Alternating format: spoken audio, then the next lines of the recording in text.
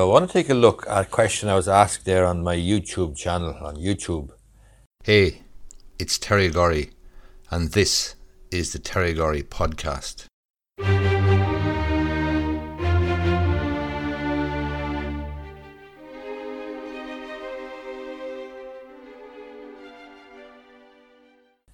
What is a de facto partnership? A de facto partnership can arise easily enough. In other words, you can be considered to be engaging in a partnership with somebody else if certain conditions obtain or persist.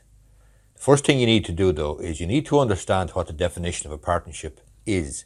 And the definition of a partnership, according to the Partnership Act of 1889, is the relation which subsists between persons carrying on a business in common with a view of profit.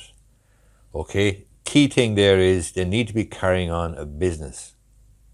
If two people intend to carry on a business, intend to go into partnership, but are not actually carrying on a business, then it's not a partnership.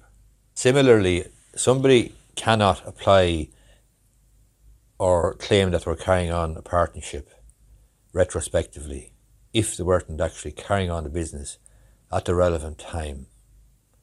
So you can't look back and say we were in partnership then if no business was being carried on. So it's a key part of the Partnership Act, and I'm looking at the Partnership Act of 1889 there on the internet, on the Irish Statute Book website.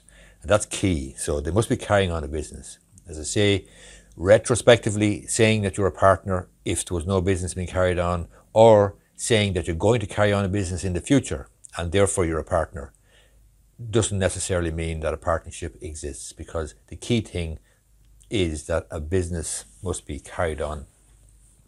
Now, if you go to the Partnership Act of 1889 and you look at Section 2, it sets out very helpfully there, notwithstanding the fact that it's an 1889 Act, rules for determining the existence of a partnership. And it goes through the question of property ownership, joint tenancy, joint property, common property, tenancy in common, and so forth. It refers to the sharing of gross returns, not of itself creating a partnership.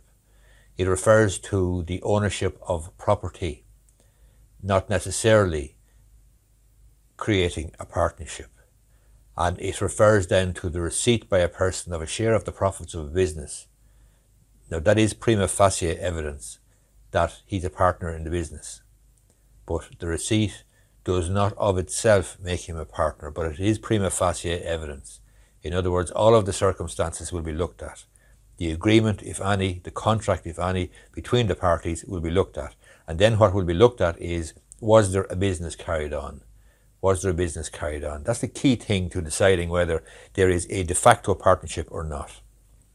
And that is the position regardless of whether there's a written partnership agreement or not. So, you could very well be deemed to be in a partnership arrangement with somebody else if you're carrying on a business with them, even though that was the last thing on your mind. You had no intention of being in a partnership, but it may well be that the law will decide, or a judge, that you were in fact a partner.